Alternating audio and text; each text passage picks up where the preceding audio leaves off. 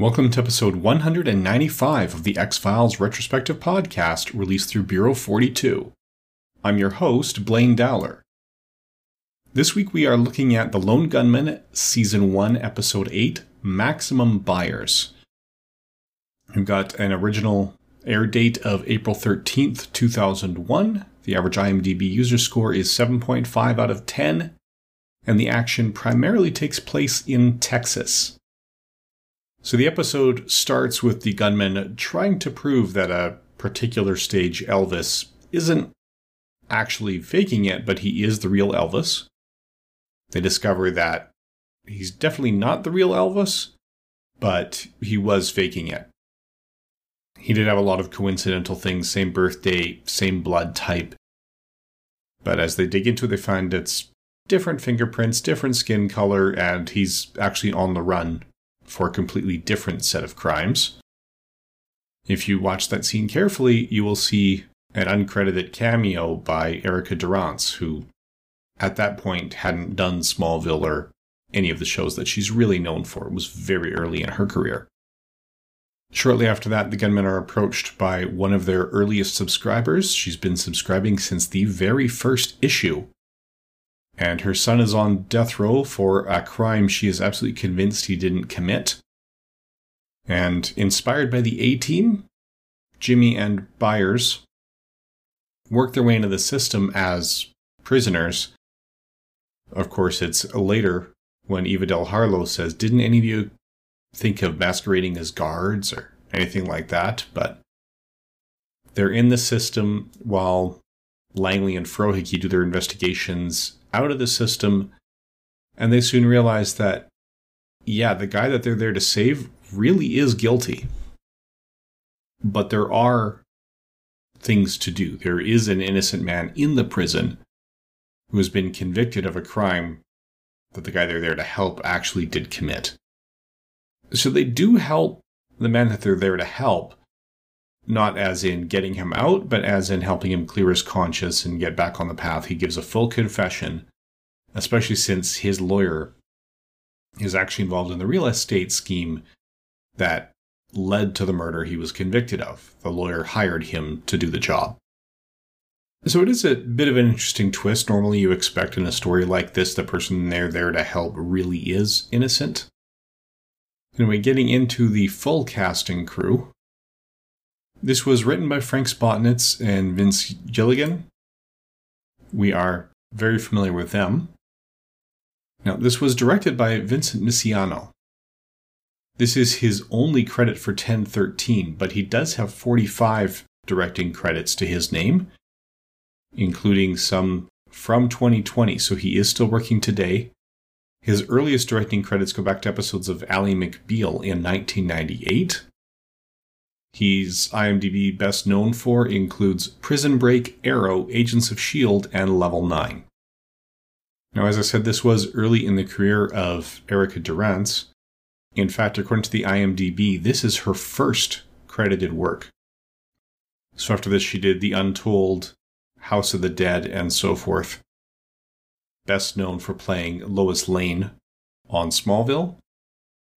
But she's also Dr. Alex Reed on Saving Hope, Joanna in House of the Dead, and Julie Miller in Butterfly Effect 2. Now, we've got a lot of familiar faces in the cast this week. So, Pfeiffer is played by Darren E. Burroughs. He played Bernard in an X-Files episode called Monday. We've talked about him before. Probably best known for his work in Northern Exposure. Now, Badia Jola plays Spike in this. He is the innocent man. Now, he's got 47 acting credits to his name, leading right up to his death at the young age of 56 in 2005. He is best known for his work in The Last Boy Scout, Mississippi Burning, An Innocent Man, and The Hurricane. Robert Lasardo is another familiar face. He's got 152 acting credits to his name. Looks like about a dozen or so are in post or pre-production. So we discussed his work when he played Sissy Alvarez in the X-Files episode Amazing Malini. Similarly, Kevin McNulty has 221 acting credits to his name, still active today. He appeared in 3 episodes of The X-Files. He was Agent Bryant Fuller in 2 of them, Squeeze and Apocrypha, and also played Dr. Christopher Davey in Soft Light. Betty Lind plays Alberta Pfeiffer. She's the distraught mother who comes to the team for help. This is her only credit for 1013 Productions, best known for her work in Happy Gilmore, My Boss's Daughter, Stargate SG-1, and Zachariah Farted, according to the IMDb. She also had several guest appearances in the rebooted Outer Limits. We've discussed Mark Atchison's work before. He previously appeared in the episode Quagmire. So here he plays the trustee that gives buyers information about where to find Pfeiffer and so forth. We will actually see him again in the final episode of the series to date, so My Struggle 4 from Season 11. Gardner Miller plays a sergeant here. He had previously appeared in The X-Files. He played Mr. Baiocchi in Schizogeny, and we will see him again in Season 10.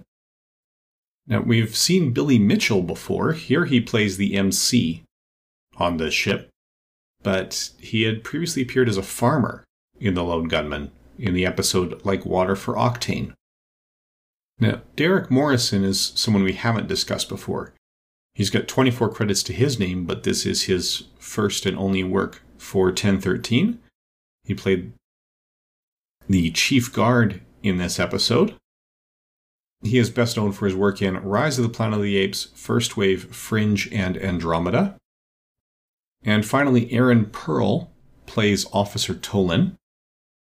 This is his only 1013 credit, but he does have 128 credits to his name, including the rebooted Lost in Space that's running on Netflix now, The Man in the High Castle, One of Us is Lying, and Man of Steel, plus a few other projects that are in post-production at the moment. So quite a few familiar faces this week, but generally playing different roles than they played last time. It's generally an enjoyable episode that steps away from some of the cliches it could easily get trapped in. Right, that's about all we have to say about Maximum Buyers.